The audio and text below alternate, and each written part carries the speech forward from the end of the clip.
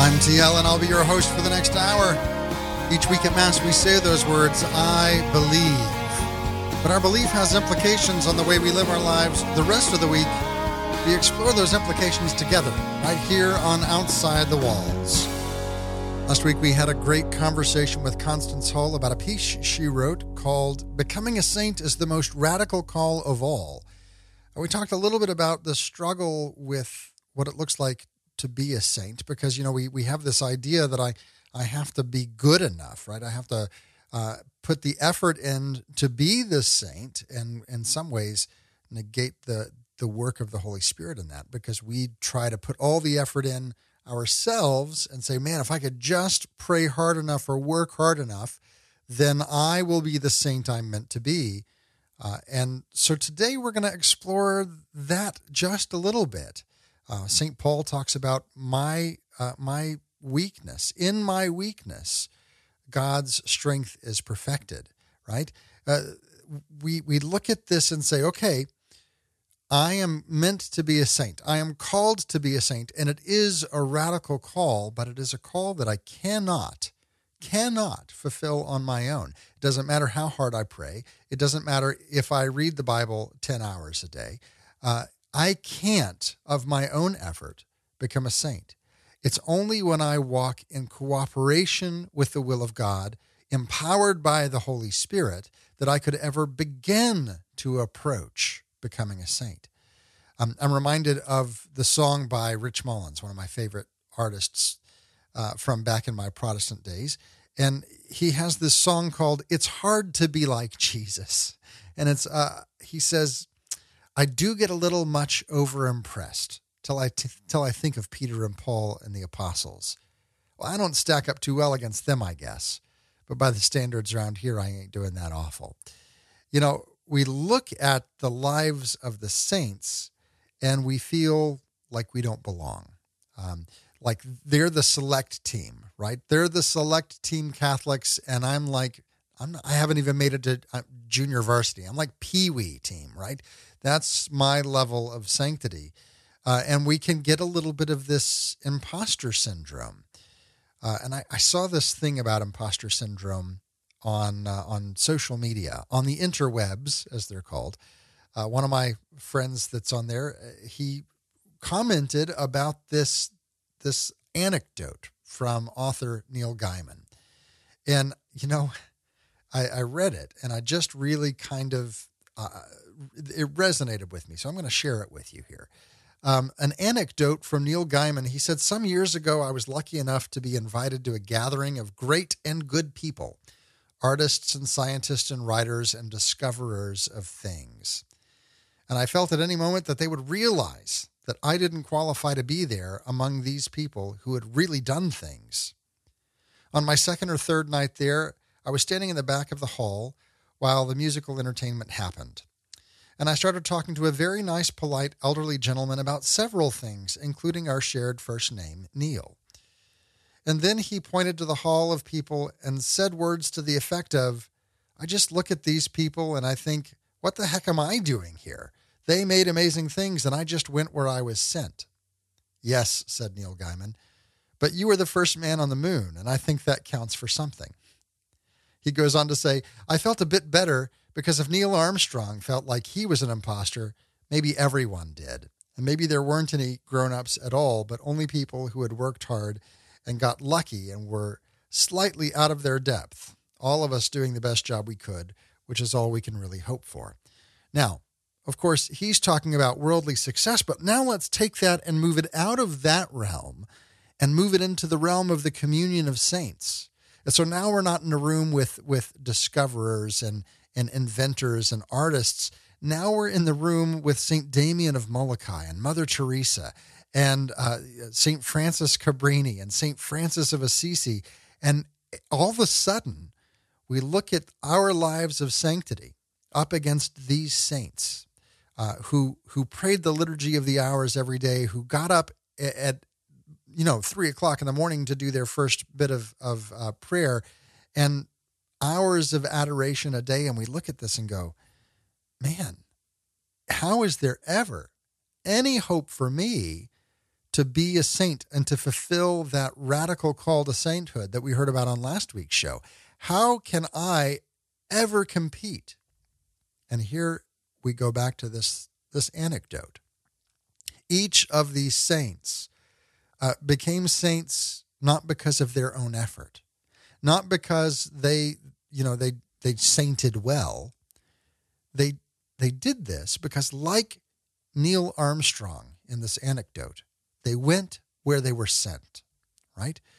St. Francis heard the call as he was meditating on the crucifix, and he was meditating on the crucifix at the San Damiano cross because he felt listless and lost, because he was no longer a soldier. He had been wounded and was not able to do what he thought he was supposed to do, and he didn't know what to do with himself. It was in this place of really some desolation, some uncertainty, and feeling, in his case, like an imposter, like he's not able to really, he's out of his depth, not able to figure out what to do. It was in that place of weakness, meditating on the cross, seeking wisdom, that the Holy Spirit came to him through that meditation on the San Damiano cross and said, "Francis, look and see my houses in ruins, rise and rebuild." Right? It wasn't out of some amazing strength that he became a saint. It was out of that place of complete and utter ineptitude in some way. He was no longer able to be what he thought life was supposed to look like. He couldn't succeed in the way he thought he was supposed to succeed. And that's the place that led him to being a saint. That's the place, by going where he was sent, by surrendering himself completely to the Holy Spirit. And that's the way that you and I get to be saints as well, by surrendering ourselves to the Holy Spirit. When we come back, we're going to talk with Shannon Evans about a book that's coming out real soon on Our Sunday Visitor called Embracing Weakness, The Unlikely Secret to Changing the World. It's a fantastic conversation as we explore how God uses our weakness to make great things happen. Don't go anywhere. There's much more to come right after this. You're listening to Outside the Walls with TL.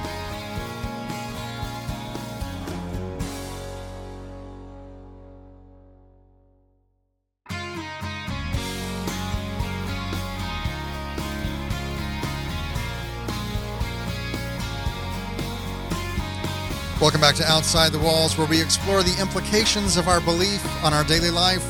I'm your host, TL. And last week we talked with Constance Hull about the most radical call of all being that call to sainthood, that it's not something that's merely left for the apostles or for those who have entered vowed religious life, but that sanctity is something that belongs to all of us. By virtue of our baptism, that is our baptismal call to live out this relationship, to live a life of sanctity, and to be saints.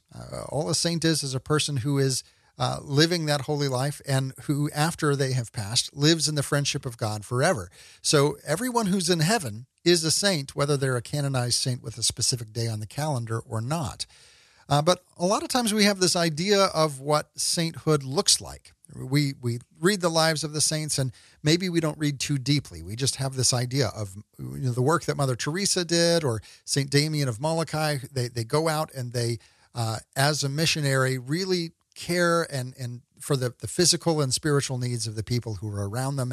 And so we kind of elevate that missionary status and say that's what it takes to be a saint.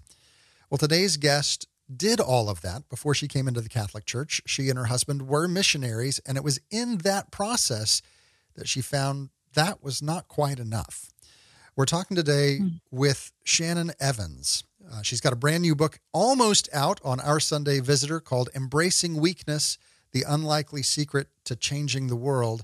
You can pre-order it right now on osv.com. Shannon, thank you for joining us today. Thank you so much. I'm really thrilled to be here. So you have this remarkable story, and it's, I grew up in the Protestant church, and it's kind of the fairy tale dream. You actually made it. You went through all the training and the language stuff. You were a missionary. So take us to that story and that place where you were, and then the realization that eventually brought you here in the Catholic Church, living out your faith in a different way? Oh, that's a long story, but I'll do my best.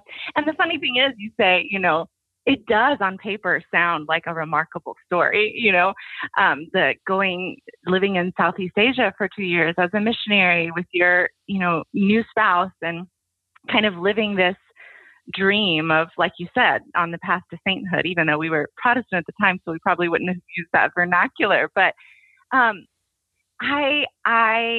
for as long as I can remember, I have wanted to impact the world. So I was the kid who was like putting orphan on my Christmas list, like hoping my parents would go for it. And, like visiting nursing homes on the weekend in high school, because I just didn't want to waste my life. I thought that I needed to be out there changing the world. And I think that is a God-given desire. Like I am so thankful for that. And I think that's also the formation of my parents, who were really faithful. But at the same time, that kind of pushed me into this mentality of being the savior of the world instead of being at the disposal of the savior of the world. Right. And it gets really muddled. And so I think that a lot of us, whether we're going overseas or just living our kind of ordinary lives, we kind of, like you said, we kind of have this perception of what it means to be a saint is to do something great. And for some of us, that just makes us feel immediately disqualified, like why even try? And then for others of us, it can kind of give us an inflated sense of our own importance. And for me, I think it was the latter of, I felt very sure that I was going to accomplish my goals in Southeast Asia, which I was on a team of evangelists who were kind of trying to start grassroots churches in the region that we were. But me personally, I really wanted to work with orphans and street kids and perhaps even sex trafficking victims. So I had these really big dreams, but really I was very young and I really had no specific training and education in those fields that are very complicated. And I was just pretty naive. But I think, to some extent, God can work with naivety, and that's okay. But it was part of my process. But yeah, through that, was really confronted with my own smallness, and I was really uncomfortable with that. Like discovering that I was not making the impact that I had hoped. Mostly I was going to language school and kind of hanging out in my neighborhood, and these things did not feel like they were changing the world. Right. It felt freakishly like what my life in America was like, except in a totally different context. I was like, isn't this supposed to feel important and big? Well, and part of that, I think, comes from our upbringing in the Protestant church that puts a prime on a massive, life-changing, sea change moments. Like if I can, I remember going through this program called Evangelism Explosion. It's like, I'm going to ask you 2 questions, right? What would happen if you die today? And, where do you want to go when you die? And the whole point of the conversation is to drive towards this decision point, at which point in time I can say, okay, I did my job and walk away. And I've gone out and I've made a convert, but I've not fulfilled the call of Christ of making a disciple because I've not connected with them in any way like Jesus did with his disciples, where he walked with them for 3 years. There was a whole process of living life together that my upbringing didn't really account for when it talked about evangelization. And I'm assuming that yours was very similar in that regard. It was very similar. The specific way that we were trained was really to invest in a few people.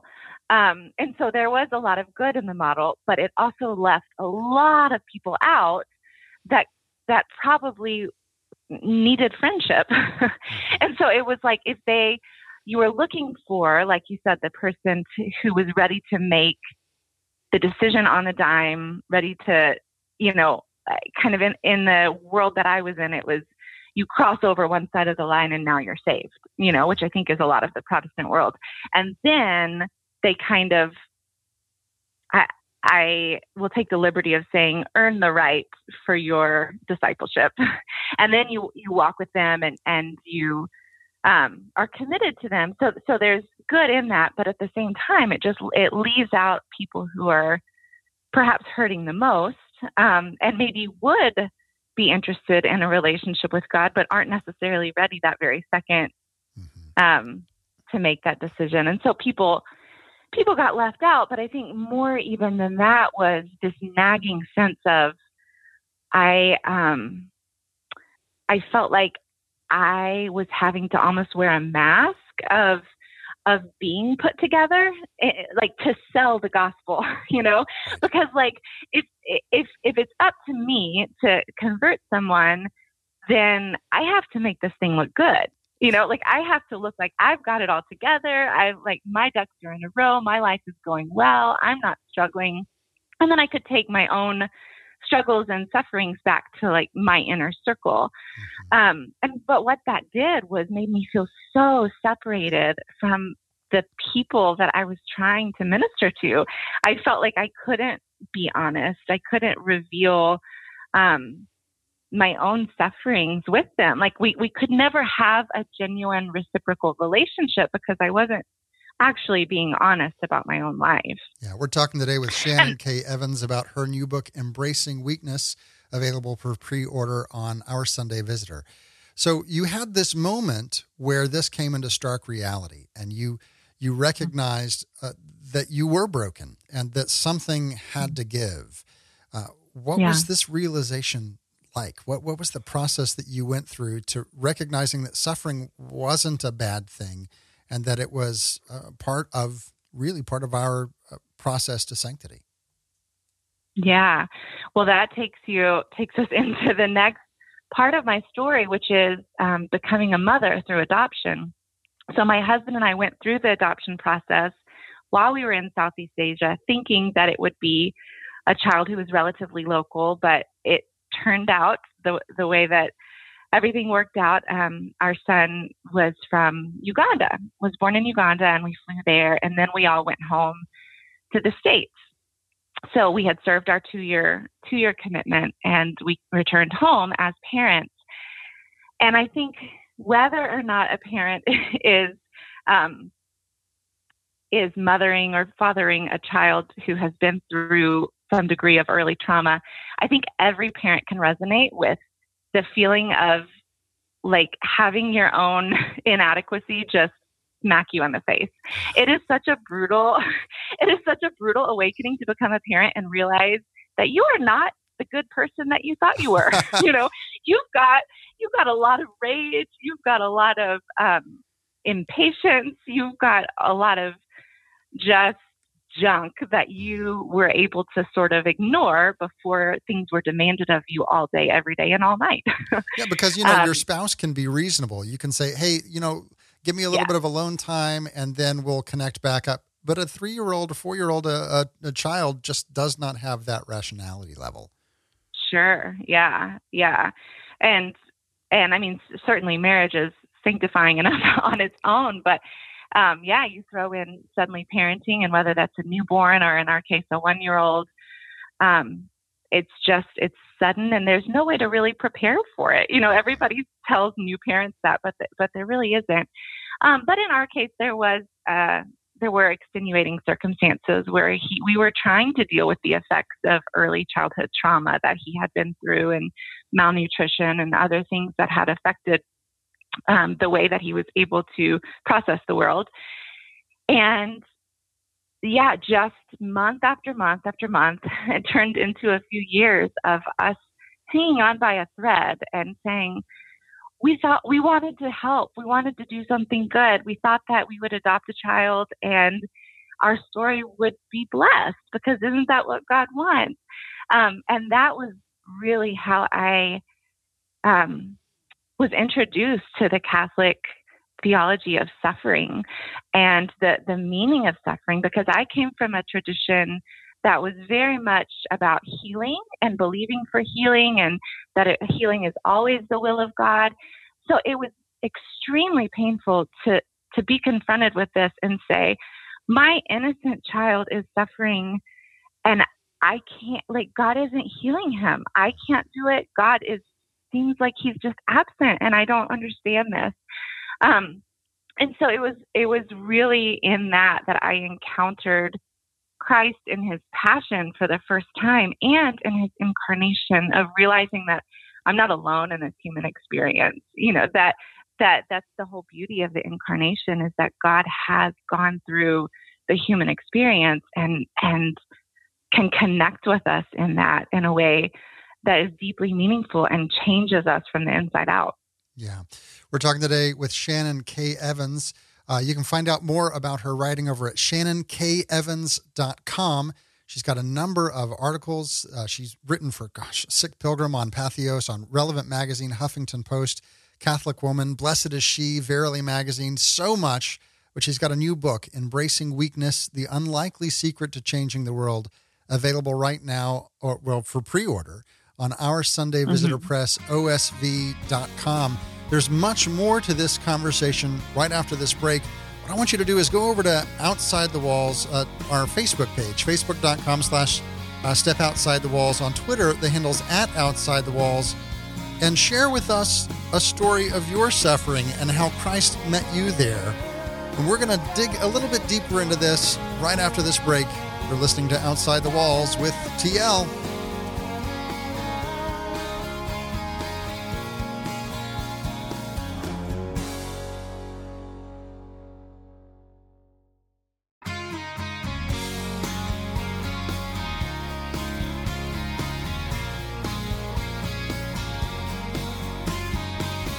Welcome back to Outside the Walls, where we explore the implications of our belief on our daily life. I'm your host, TL.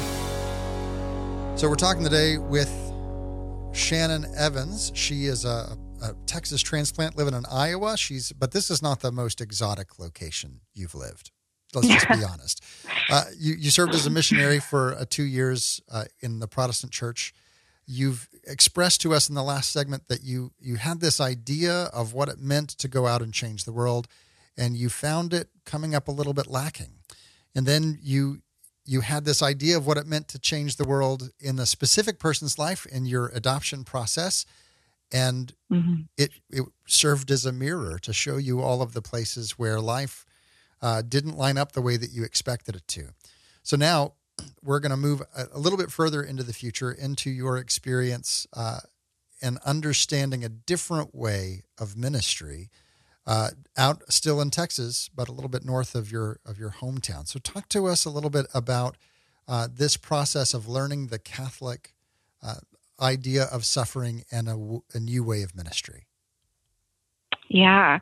So around that time, my husband and I were exploring being confirmed into the Catholic Church, and we discovered a local Catholic worker community in our town of Denton, Texas, up north. And immediately we were overcome with this feeling of, this feels like Jesus. Like we have been searching for the way of Jesus in ministry, and like you said, we had been in Southeast Asia, trying to make a difference, but feeling so far removed, feeling separated from the people that we were trying to serve. But this time we were suffering so much with our son, and we felt so broken and so overwhelmed that we honestly had nothing to bring. So we just brought our presence, our weakness, and our need. Honestly, I had the first panic attack of my life, and the community, who was comprised mostly of people who were homeless, just held us. They held us up. They supported us. They encouraged us. They prayed for us. They loved us. And I don't want to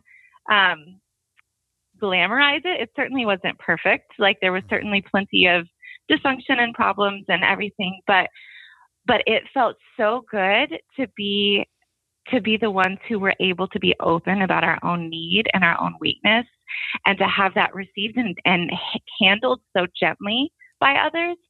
And that was Jesus to me. And I thought, that is how I want to live my life. I want to live, and I was introduced to the word solidarity, which is in the compendium of the social teaching of the Catholic Church, where it's, I guess the best way to summarize it is that we belong to each other, and not just that the poor of the world belong to me and I need to serve them, but I belong to them. Like, I can make myself vulnerable before them, and they have gifts to give me as well.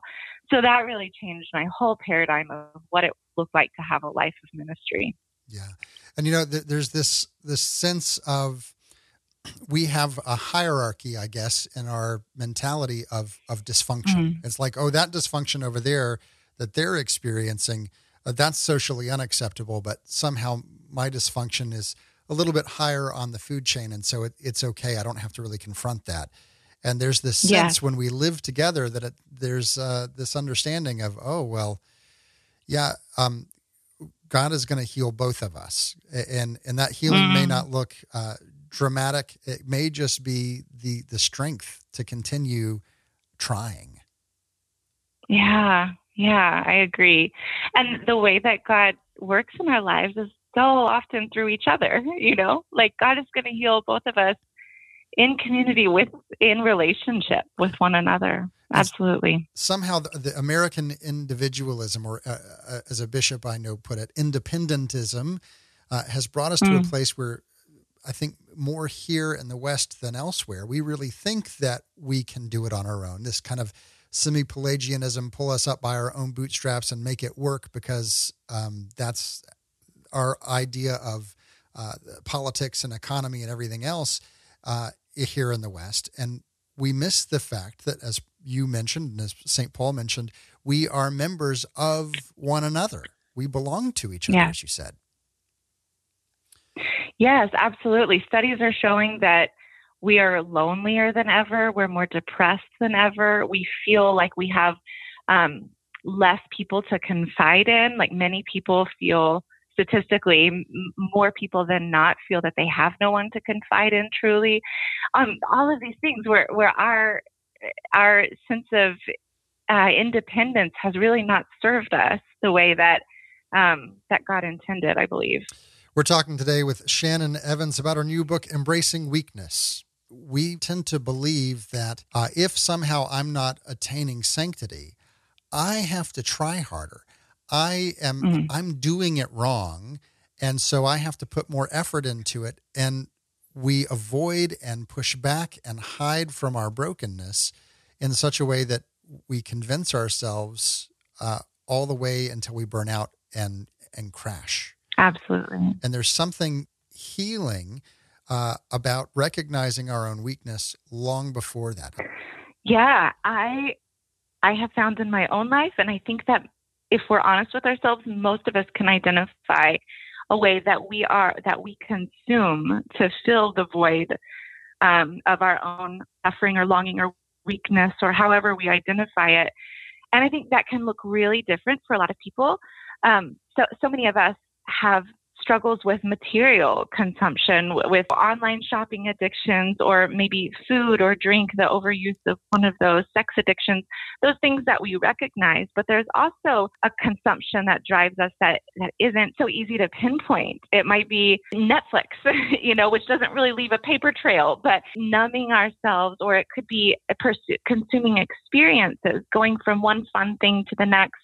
There are so many ways where we are just greedily trying to numb these places within us so that we don't have to confront the pain and the loneliness that we actually feel, because it's much harder to come to somebody and be vulnerable about what we're experiencing, about our weakness or about our struggles, than it is to go buy a new pair of shoes that kind of make us feel better for an hour.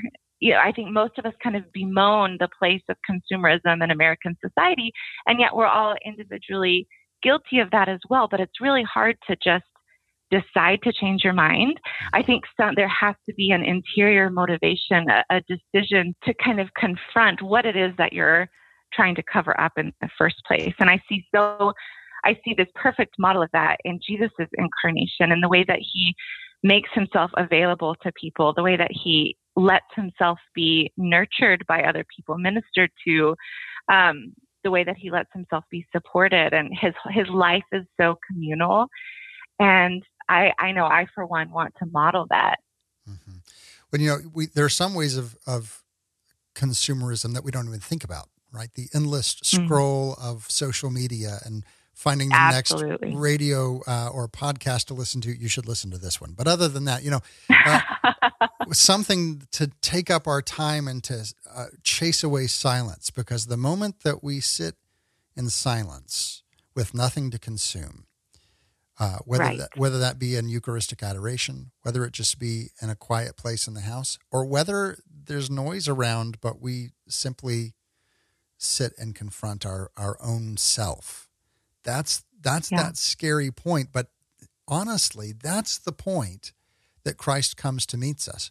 Well, Paul says that Christ's strength is made perfect in our weakness. And so rather than trying to pull ourselves up by our own bootstraps and make ourselves saints, the way that we become saints is by acknowledging and resting, and as you titled your book, embracing our weakness. Mm-hmm. Yes, absolutely. I know so many of us are, but I think in our heads that means, well, then I'm going to be strong. I'm going to be competent. Like God is made perfect in my weakness is made perfect in God. Then that means then I can kind of get better quickly, Right. rather than have to sit in that tension of, oh, that means that I actually have to accept that this is part of the human experience and believe that this is where I'm going to find God, not in X number of years when I've got all of my junk settled. It's now. This is the place of encounter, especially the Jesus of the incarnation. I truly believe this is our moment of encounter, is in our place of most raw weakness. Mm-hmm. Well, this is one example. It's not the only example. But one way that we do that is by recognizing that we are broken and taking that to confession or taking that to a spiritual director and giving ourselves permission to shut up and listen. Yes. To receive the mercy of God and just to listen to what it is that God would say to us in our own inadequacy. Yes. Yes. I know in my own life, spiritual direction has been absolutely transformative.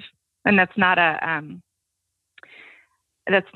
experience that I had before becoming Catholic. I think it's increasingly becoming more available to non-Catholics as well, but it's such a gift that we have, and reconciliation too. If you especially have a priest with a charism for that, I mean, it is powerful to listen to the truth of what God is doing in your life. And sometimes we need someone else to reflect that to us. Sometimes it's hard to see on our own, where God is moving in our life, or we sometimes just feel abandoned by God. But to have someone who is trained to be able to call that out, I think you're absolutely right. We got to shut up and listen sometimes, for sure. Most of these interviews, you listen to other podcasts or whatnot, they always end with, and now that I've learned this lesson, I'm so much stronger because XYZ. And yet that's kind of antithetical to what we're talking about. So here is, you've come to this place. What have you found most surprising about being able to acknowledge and embrace your weakness?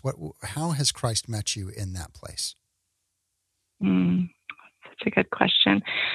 I mean, I think perhaps the most surprising thing for me has been the new kind of well of compassion that I have found within myself for others.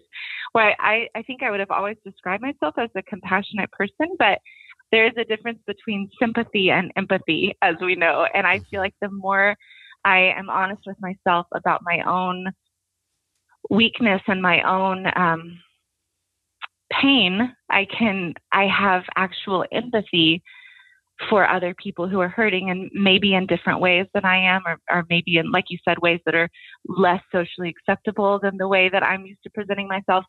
But I found that to be true, that if our heart is deadened to our own struggle, we can never truly be a refuge for the struggle of others. And I think that is what makes sainthood, right? Is compassion. I mean, I can't think of a single saint who wouldn't have been identified as compassionate.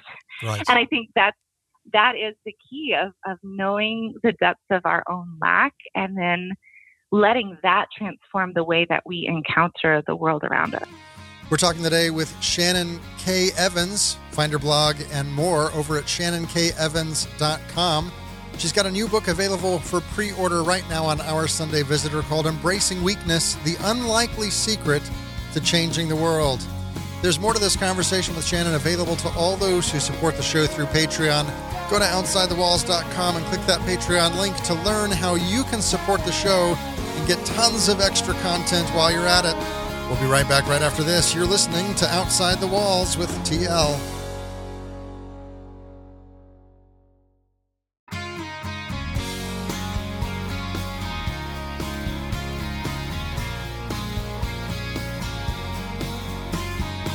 Welcome back to Outside the Walls, where we explore the implications of our belief on our daily life. I'm your host, TL. Today we have been talking about being weak and really finding consolation from the Holy Spirit, finding healing from God without that necessarily making our weakness go away. We've been talking with Shannon K. Evans. She's got a new book coming out on Our Sunday Visitor. It's available for pre-order right now. It's called Embracing Weakness, The Unlikely Secret to Changing the World. Find out more about her work and read more of her writing over at ShannonKEvans.com. We've got a link to that over on our social media. If you missed any part of this discussion or you want to share this with someone else, have no fear. All of our episodes are archived over at OutsideTheWalls.com. Go take a look and maybe catch up on some back episodes as well. While you're there, there's more to this conversation available to all of those who support the show through our Patreon link. Our Patreon supporters are a fantastic group, a fantastic community that love the work we do, and they want to see it continue. And they keep us on the air. And as a thank you, in gratitude, we give an extra segment each and every week with a few extra questions, about 8 to 10 minutes, depending on the week. To learn more about that, go over to OutsideTheWalls.com, and after you share this week's episode on social media, go up to the top right-hand corner of the page and click that Support the Show link. Poke around, see what you see, and consider helping us stay on the air and getting access to a whole backlog of extra content from many, many of our favorite guests. Let's go ahead and turn our attention now to our reading from Scripture and from church history. Our reading from Scripture comes from the Gospel of John, comes from tomorrow's Mass reading. When Judas had left them, Jesus said, "Now is the Son of Man glorified, and God is glorified in him. If God is glorified in him, God will also glorify him in himself. And God will glorify him at once. My children, I will be with you only a little while longer. I give you a new commandment. Love one another. As I have loved you, so you also should love one another. This is how all will know that you are my disciples, if you have love for one another."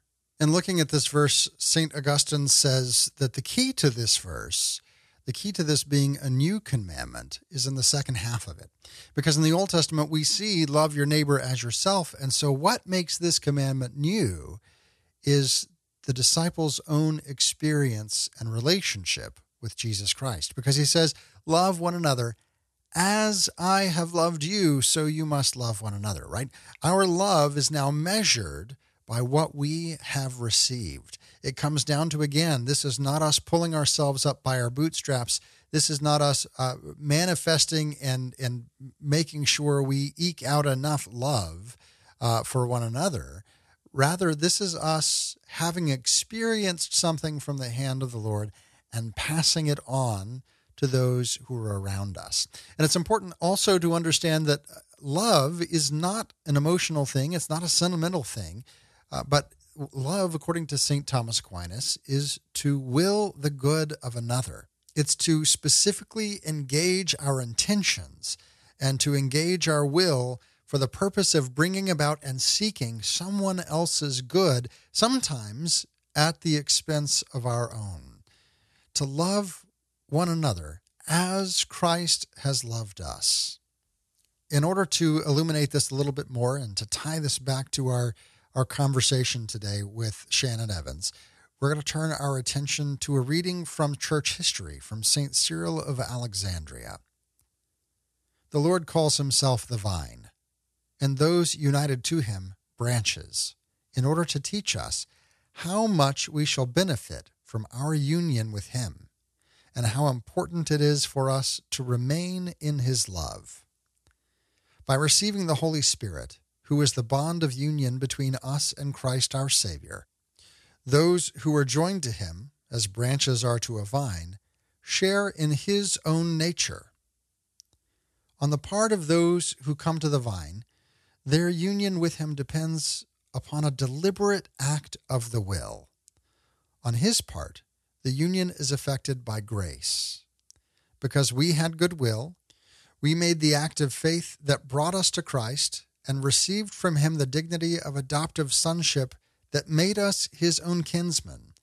According to the words of St. Paul, he who is joined to the Lord is one spirit with him. The prophet Isaiah calls Christ the foundation, because it is upon him that we as living and spiritual stones are built into a holy priesthood to be a dwelling place for God in the Spirit.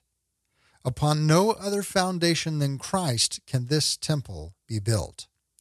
Here, Christ is teaching the same truth by calling himself the vine, since the vine is the parent of its branches and provides their nourishment. From Christ and in Christ, we have been reborn through the Spirit in order to bear the fruit of life, not the fruit of our old sinful self, but the fruit of a new life founded upon our faith in him and our love for him. Like the branches growing from a vine, we now draw our life from Christ, and we cling to his holy commandment in order to preserve this life. Eager to safeguard the blessings of our noble birth, we are careful not to grieve the Holy Spirit, who dwells in us and who makes us aware of God's presence in us. Let the wisdom of John teach us how we live in Christ and Christ lives in us. The proof that we are living in him and he is living in us is that he has given us a share in his Spirit. Just as the trunk of the vine gives its own natural properties to each of its branches, so by bestowing on them the Holy Spirit, the Word of God, the only begotten Son of the Father, gives Christians a certain kinship with him and with God the Father, because they have been united to him by faith and determination to do his will in all things.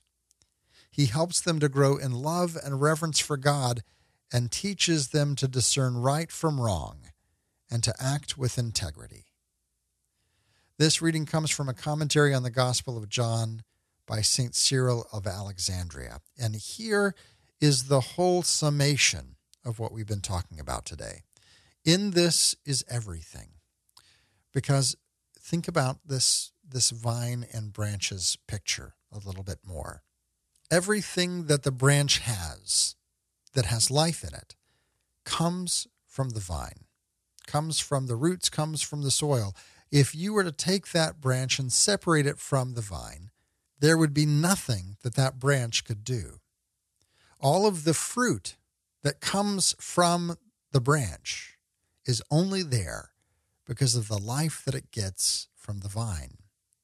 And so as we look at sanctity and we look at the idea of doing good works and of making a difference in the world and whatever else we want to say, all of our capacity to do those things comes only from the fact that we are connected to God the Father. Only from the fact that we have been redeemed by Jesus Christ and empowered by the Holy Spirit. Even down to the idea of loving one another. The only way we can do this is if we are connected to the Son. Love one another as I have loved you. We have to experience that as I have loved you. We have to experience the love of Christ before we can ever go out and exemplify it and to share it and to reflect it to others. Otherwise, all we can give is what we have. All we can give is our own strength, our own power, our own life. And as we are well aware, if we're left to ourselves, we're just imposters. If we're left to ourselves, we're just broken and weak and inadequate. It's only when we are empowered and vivified by the life of God, by the nature of God, by being made a sharer in the divine nature, that we can do anything. Apart from God, we can do nothing. Everything that we try, every time we try to pull ourselves up by our own bootstraps, we realize the strength of the gravity of our own nature, right? You just go ahead. You stand on the ground, you grab the bottom of your shoes and you pull up and you see how far you're going to get up in the air and how long you're going to stay there. It's not going to happen because we're fighting so much of nature. We're fighting gravity in that way. We need some external force to raise us up. And this is what God does for us. God comes in and renews our spirit and gives us life and reconciles us to himself and vivifies us, gives us all of the life of God. We become sharers in his divine nature, and every good and perfect gift that is given to us from God the Father, we are able then to share with those around us. And it's through this weakness and vulnerability and recognizing that we are dependent on God that we become the saints that we're called to be. That's all the time we have for today. Tomorrow we've got a great show. We're going to be talking with Bishop Daniel Muggenberg, talking about the sacrament of confirmation. I'm really looking forward to that conversation. I heard him preach a homily on this recently, and you're going to love this conversation. This week's show is brought to you by Brandy Carey and all of those who support the show through Patreon. Go over to OutsideTheWalls.com, click that Patreon link, join their numbers, and get lots of extra content. I pray this week that you would be filled with the love of God, that you would be empowered to go out and share it with others. Until next week, may the Lord bless you and keep you. May the Lord make his face to shine upon you and be gracious unto you. May the Lord lift up his countenance upon you and give you peace.